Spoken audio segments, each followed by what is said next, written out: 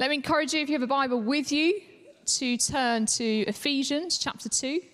Luke's going to be sharing with us in a moment, as I said, kicking off our new sermon series, focusing again, reminding us, as we've talked about this morning, having things that help us remember the vision. I'm going to be reading Ephesians chapter 2 as Luke focuses on belonging. So feel free to follow the words on the screen. Made alive in Christ. As for you, you were dead in your transgressions and sins, in which you used to live when you followed the ways of this world and of the ruler of the kingdom of the air, the Spirit who is now at work in those who are disobedient. All of us also lived among them at one time, gratifying the cravings of our flesh and following its desires and thoughts. Like the rest, we were by nature deserving of wrath. But because of his great love for us, God, who is rich in mercy, made us alive with Christ, even when we were dead in transgressions. It is by grace that you have been saved. And God raised us up with Christ and seated us with him in the heavenly realms in Christ Jesus, in order that in the coming ages he might show the incomparable riches of his grace expressed in his kindness to us in Christ Jesus. For it is by grace that you have been saved through faith. And this is not from yourselves, it is the gift of God. Not by works, so that no one can boast. For we are God's handiwork, created in Christ Jesus to do good works, which God prepared in advance for us to do. Therefore, remember that formerly you who are Gentiles by birth and called uncircumcised by those who call themselves the circumcision, which is done in the body by human hands. Remember that at that time you were separate from Christ, excluded from the citizenship in Israel, and foreigners to the covenants of the promise, without hope and without God in the world. But now, in Christ Jesus, you who once were far away have been brought near by the blood of Christ. For he himself is our peace, who has made the two groups one and has destroyed the barrier, the dividing wall of hostility, by setting aside in his flesh the law with its commands and regulations. His purpose was to create in himself one new humanity out of two, thus making peace. And in one body to reconcile both of them to God through the cross, by which he put to death their hostility. He came and preached peace to you who were far away, and peace to those who were near. For through him we both have access to the Father by one Spirit. Consequently, you are no longer foreigners and strangers, but fellow citizens with God's people and also members of his household, built on the foundation of the apostles and the prophets, with Christ Jesus himself as the chief cornerstone. In him, the whole building is joined together and rises to become a holy temple in the Lord. And in him, you too are being built together to become a dwelling in which God lives by his Spirit. Luke, I invite you to come. Let me pray as Luke unpacks that for us. Father God, we thank you for your word this morning. We thank you that it is living and active. Thank you for the sense of identity that it gives us as your people here in this place. I just pray for Luke now, Lord, as he shares with us, that you would give us open hearts, open minds and open ears to hear what your Spirit has to say through him this morning. Come, Lord Jesus, we pray in your name. Amen. Well, good morning, everyone. It's good to see you this morning as we come together and we open up this passage together this morning. It's been good to spend a little bit of time together praying this morning for new beginnings, hasn't it? For people moving up in school years, for new babies, for new engagements. It's great just to spend some time at the beginning of today and really indeed this year praying for these things. Because in church life, in so many ways, shape, or form, September marks the start of the new year. And over the course of the past few years, we've talked a lot, haven't we, about new seasons. We've talked about new beginnings and new seasons coming out of COVID. And so often what we've found is there's been a lot of false starts along the way where we think we're entering a time of new beginnings, and then it's all come crashing down on us once again. But really, September in the life of the church is that kind of natural point and natural place where new things happen. As we pray for, kids go back to school, ministries start up again, people begin to emerge after summer breaks once more. And as we stand at the start of yet another new season, it's important for us as a church to spend a little bit of time focusing once again on who we are, who God is calling us to be, and where God is calling us to go. A while back, you might remember that we looked together at the life of a man named Jacob. Jacob had an incredible ability to find himself in times of trouble over and over again. And there was this one time where Jacob finds himself in trouble, and what does he do? He flees, and he ends up in a place called Bethel. And when he's there, God meets with him in an incredibly powerful way. Years later, Jacob found himself once again in a time of trouble and transition, not really knowing what to do. And what does God say to him at that point? Go back to Bethel.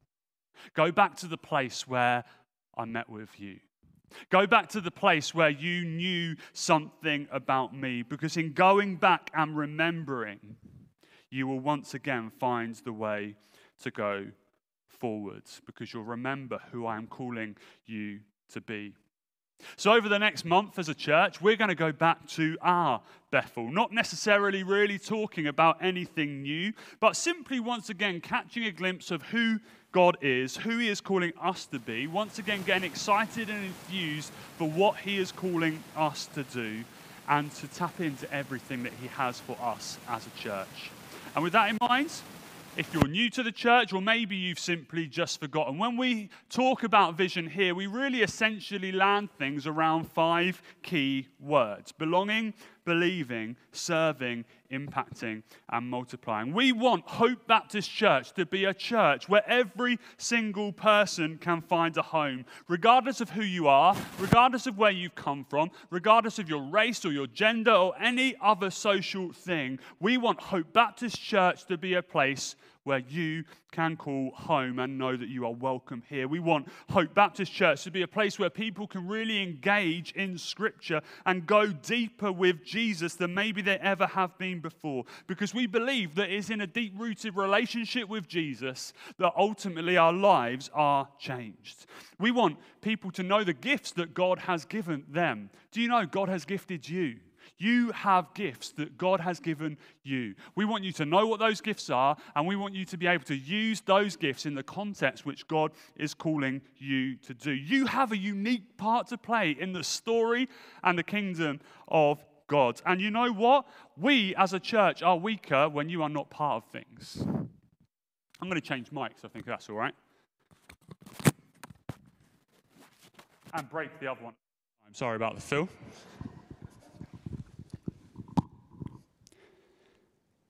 We want Hope Baptist Church to be a church which has a real impact on our community, on our city, on our nation, and on our world, because we believe that it is the gospel which changes lives. So we want to see those in the streets around us engage with the gospel in a radical way. We want to have an impact as a church that results in Peveril being changed because they've come into contact with the risen Lord Jesus. And as a result, we want to multiply. We want to see so many people come to know Jesus and take that next step in following him, that as a church, we outgrow this building and that we have to ask the question, what is God calling us to do? Because we simply can't fit everyone in. You know, we've got a baptism service next week. We're going to Wembury for this one, but my heart has always been that our baptism pool here is open on a regular basis because we're seeing people come to know Jesus and then getting transformed and want to declare that publicly. Who is God calling us to be? I believe this is who he is calling us to be. A belonging church, a believing church, a serving church, an impacting church, and a multiplying church. And with that in mind, I want us to look together at this passage that we have heard read to us today in Ephesians chapter 2. It's one of my favorite passages in the entire Bible. And essentially, what we see when we look at Ephesians chapter 2 together is Paul, the writer of Ephesians, telling us something about our identity, who we are at our core. Identity is such a major thing right now, isn't it, for so many people. We all want to be identified with a label of some sort. People are desperate to give themselves a label. Why? Because we're desperate to know who we are. We're desperate to know what our existence actually means. And we're desperate for our existence to have some sort of purpose. And what we see in Ephesians chapter 2, as we open up this particular passage today, is that Paul tells us that each and every human being that has ever lived already has an identity. We already have one from the moment that we are born. And this is the identity Paul says that we have. We are dead in our transgressions. We are far off from God. And we are aliens and strangers when it comes to the family of God. You see, the identity that is laid out for us in Scripture is actually a bleak one. It says that we have no chance. We're dead, meaning there's nothing we can physically do about who we are. A dead man cannot raise himself to life. You see, because of Adam in the Garden of Eden, when he decided he was going to turn his back on God and go in a separate direction and do something totally different from what God had wanted him to do, the Bible tells us that each and every one of us have been infected with this disease called sin. That we all do things wrong, we all say things wrong, we all act in a wrong way, which effectively says to God, I don't want anything to do with you. And you might look at that and you might think, well, how is that fair? Why? Because Adam, all those years ago in the Garden of Eden, turning his back on God, means that I have this identity, which means I'm dead, I'm far off from God, and I have no place in the family of God. That doesn't seem fair to me. I think it's fair for two reasons when we think about this. Number one, if it were you or I in the Garden of Eden all of those years ago, we would have done exactly the same thing as Adam. Why? Adam had a better start than us. He was perfect at the time. He knew no sin at the beginning, and yet he still turned his back on God. So we, in a sinful state, thinking we could do better, means absolutely nothing. We would have done exactly the same as Adam. Secondly, think about it a little bit like this. A child who was born maybe in this country in 1940 did not choose to be at war with Germany. But because of decisions that their parents made or those in government made at the time, because they were born in this country at that time, it meant that by nature, they were at war with Germany. And just as a 2-day-old child can't therefore turn around to his God and say, God, I want nothing to do with you, they're still infected with that sin disease because by nature, they are children of Adam. The identity which Scripture says each and every one of us has, is a bleak one. But what Paul shows us here in Ephesians chapter 2 is that there is hope. There is genuine hope because of a tiny little word which appears 3 times in this particular passage today. That tiny little word, but. And I want to look at these 3 occasions very briefly this morning, and I want to touch on how Paul uses this particular word to completely change the focus of the passage. And then I want us to hone in on one of these particular words and look at what it tells us really today about our vision as being a belonging church, what it means for us to belong. So let's look at the first one. Verses 3 and 4 says this: all of us have lived at one time gratifying the cravings of our flesh and following the desires of our thoughts. Like the rest, we were by nature deserving of wrath. But because of his great love for us, God, who is rich in mercy, made us alive with Christ even when we were dead in our transgressions. It is by grace that you have been saved. That's amazing, isn't it? That is absolutely amazing. We were dead, meaning there was nothing we could do about our situation. We couldn't raise ourselves to life. But because of his great love for us, he has made us alive. God's love for you today flows from his own heart. And the most amazing thing about this story is that Jesus coming to earth was never God's plan B. When I was 21, my nan bought me a moped for my 21st birthday. I was so excited. I couldn't drive at the time, but now I had this little bike, which meant I could get around anywhere in the city that I wanted to. I finally had some independence because I had this mode of transport. And I knew, looking at this shiny new moped sitting outside my house, that if I was to ride on this moped, there was a chance I was going to fall off of this moped. But the reward was greater than the risk. I knew I might hurt myself by riding it, but I wanted my freedom, so I went about it anyway. And at the time, I was working for Morrison's. I was working night shifts in Morrison's. I was stacking shelves all night long. And there was one morning, after a particularly heavy night of stacking the baked beans, I got on my mopeds, and I drove home on the mopeds. And I was almost falling asleep. And the end of the road came a little bit quicker than I was expecting it to come. So I pulled the brake as hard as I could, and this bike has skidded out from underneath me. And I lay in the middle of the road. And you know what? The first thought that I had when I laid in the middle of the road that day was not, am I hurt, am I okay? But this is going to cost me. And it did. You know, that little bike was never quite the same again. But you know the amazing thing about this God that we're here talking about and we're worshiping? God didn't sit up in heaven before the creation of the world and think, you know what, I could create human beings and they might turn their back on me, but you know, the reward is greater than the risk, so I'll do it anyway and just see what happens. No. When God created humanity, before God created humanity, he knew exactly what it was going to cost him. He knew exactly from the beginning that humanity were going to turn their back on him, and he was going to have to send Jesus to pay the ultimate price, to die a death on a cross that you and I deserve, in order that we might be free and might live. You know, Jesus was never, ever the plan B.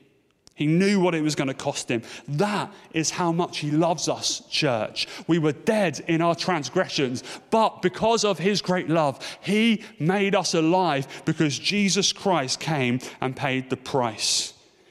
And that completely changes the outcome for us. It gives us a reason to live. It gives us a future and a hope. But more than that, we see this in verses 12 and 13. Remember that at that time you were separate from Christ, excluded from citizenship in Israel, and foreigners to the covenant of the promise, without hope and without God in the world. But now, in Christ Jesus, you who were once far away have been brought near by the blood of Christ. You and I were not only dead in our transgressions, our very identity meant that we had no right to come and stand before this awesome and holy God. We were far off. We were excluded from fellowship with him. There's this account in the Old Testament of a man named Job. I'm sure you might know the story, but Job was a man who had absolutely everything. He had health, he had wealth, he had family, he had land, he had it all. And then in the blink of an eye, it was all taken away from him. He lost everything. He had some friends that came to see him and they said, Job, you must have done something really bad for all of these calamities to come upon you. You need to go to God and you need to ask God exactly what you have done in order that you might be able to put it right. But this was Job's response to his friends. He says this, he is not a mere mortal like me that I might answer him, that I might confront him in court. If only there was someone who could mediate between us, someone to bring us together, someone to remove God's rod from me so that the terrors would not frighten me anymore. Then I would speak up without fear of him. But as it is now, I cannot. Do you see what Job is asking for here? He's asking for the gospel. He realized that he had no right to come and stand before a holy and awesome God. He needed a mediator, someone who could come and lay his hands upon both of them. And that's exactly what Jesus does. He comes and he stands in the gap. He mediated between God and man. He made a way for us to come before God when there simply was no way. Our identity, because of Jesus, goes from someone who is excluded to someone who is included. It goes from someone who is far off to someone who has been brought near. It goes from someone who has no right to stand before an awesome and holy God to someone who can approach the throne of grace with confidence because of everything that Christ has done. That's the identity that Jesus Christ gives to us. The identity that every human being, man, woman, and child is born with is a bleak one. And no amount of man-given labels is ever going to change that. The identity that Christ gives, however, changes absolutely everything. And even more than that, and this is where I want us to hone in on this morning, the third but that I am going to bring you this morning is found in Ephesians chapter 2, verses 19 to 22, and it says this: "Consequently, you are no longer foreigners and strangers, but fellow citizens with God's people and also members of his household, built on the firm foundations of the apostles and prophets, with Christ Jesus himself as the chief cornerstone. In him, the whole building is joined together and rises to become a holy temple in the Lord. And in him, you two are being built together to become a dwelling place in which God lives by his Spirit." Because of Jesus, you and I were once dead in our transgressions, but have been brought to life. Because of Jesus, you and I were once far off from him, but have been brought near.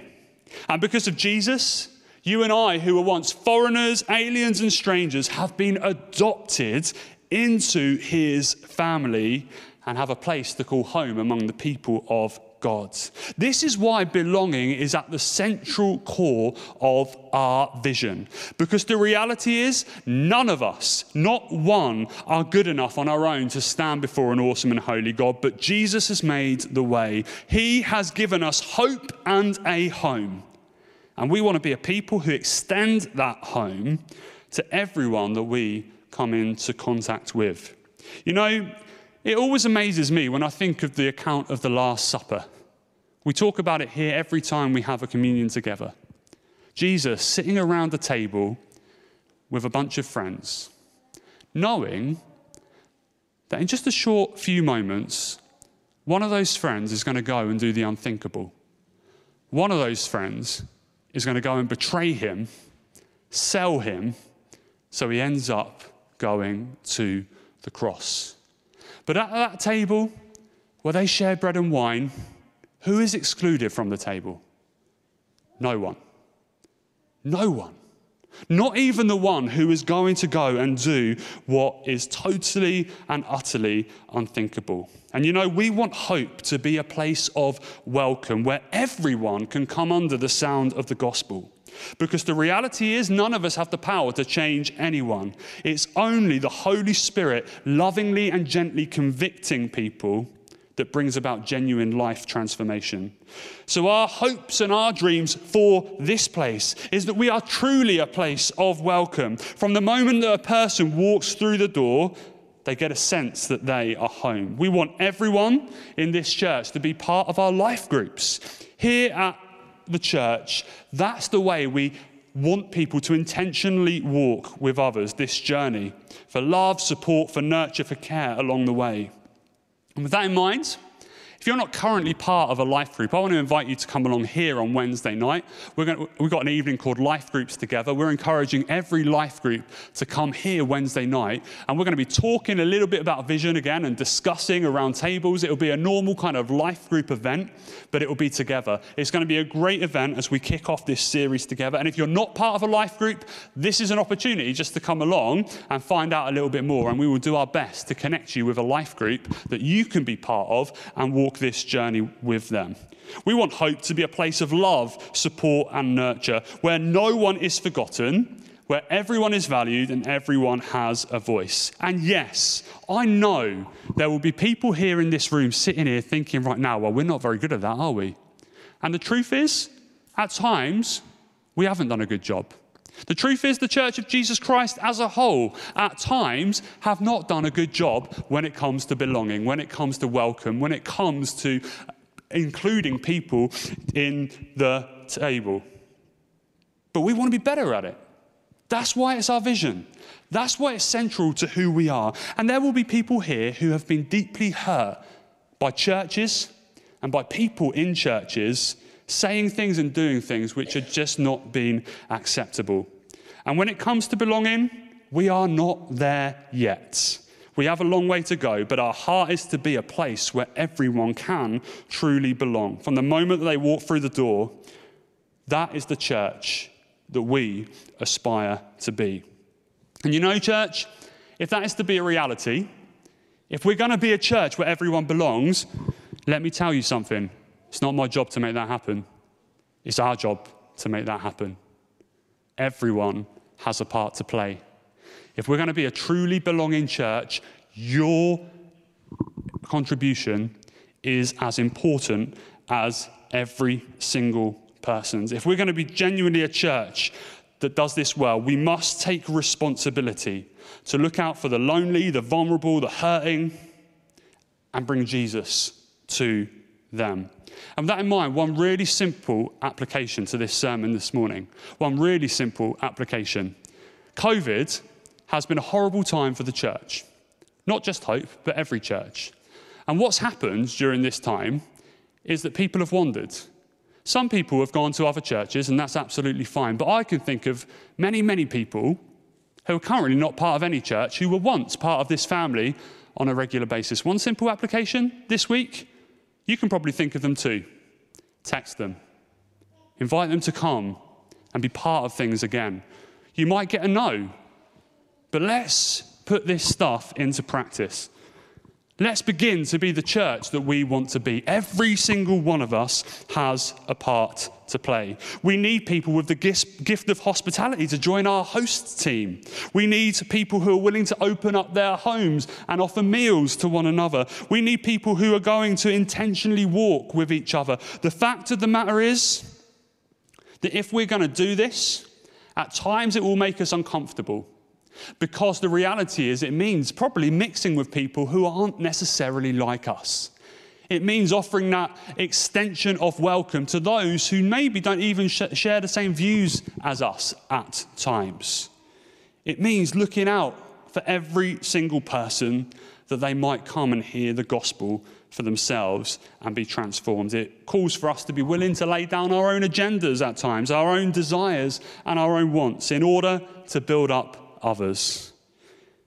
Why? Because we were dead in our transgressions. There was nothing we could do about the situation, yet Jesus comes along and he changes it for us. We were far off from God. They had no right to come before him, but Jesus comes along and he brings us near. We weren't part of the family of God, but Jesus comes along and he adopts us into his family. We are now made alive in Christ, brought near and part of his family. Let me ask you, church, who have you spoken to recently outside your normal circles on a Sunday morning? Dream with me for a minute. And Zoe's going to come and help us dream a bit more shortly. But what does it look like? What does it really look like if we're going to be a church where every single person can find a place to belong? And what is your part to play in that story? How does church look differently if that truly is at our core and at our heart? Galatians 6 verse 10 tells us this, and I'll close with this. Therefore, as we have every opportunity, let us do good to all people, but especially those in the household of the family of believers. Why? Because when we get it right, it speaks to a dying and hurting world who is desperate for identity and desperate for family, that there is a better way to live. There is a family they can be part of, and there is a God who changes their lives. Let's pray together.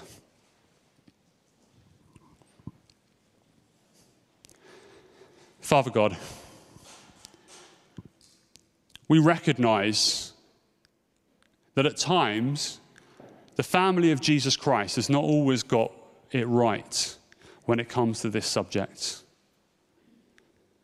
We thank you, Lord God, for the identity that you have given each and every one of us. That when we put our trust in Jesus, we're no longer aliens and strangers. We're no longer far off and we're no longer dead in our transgressions, but you completely turn it around for us. You make us alive. You give us a future, a purpose, and a hope. Lord, help us extend that truth to every single person we come into contact with.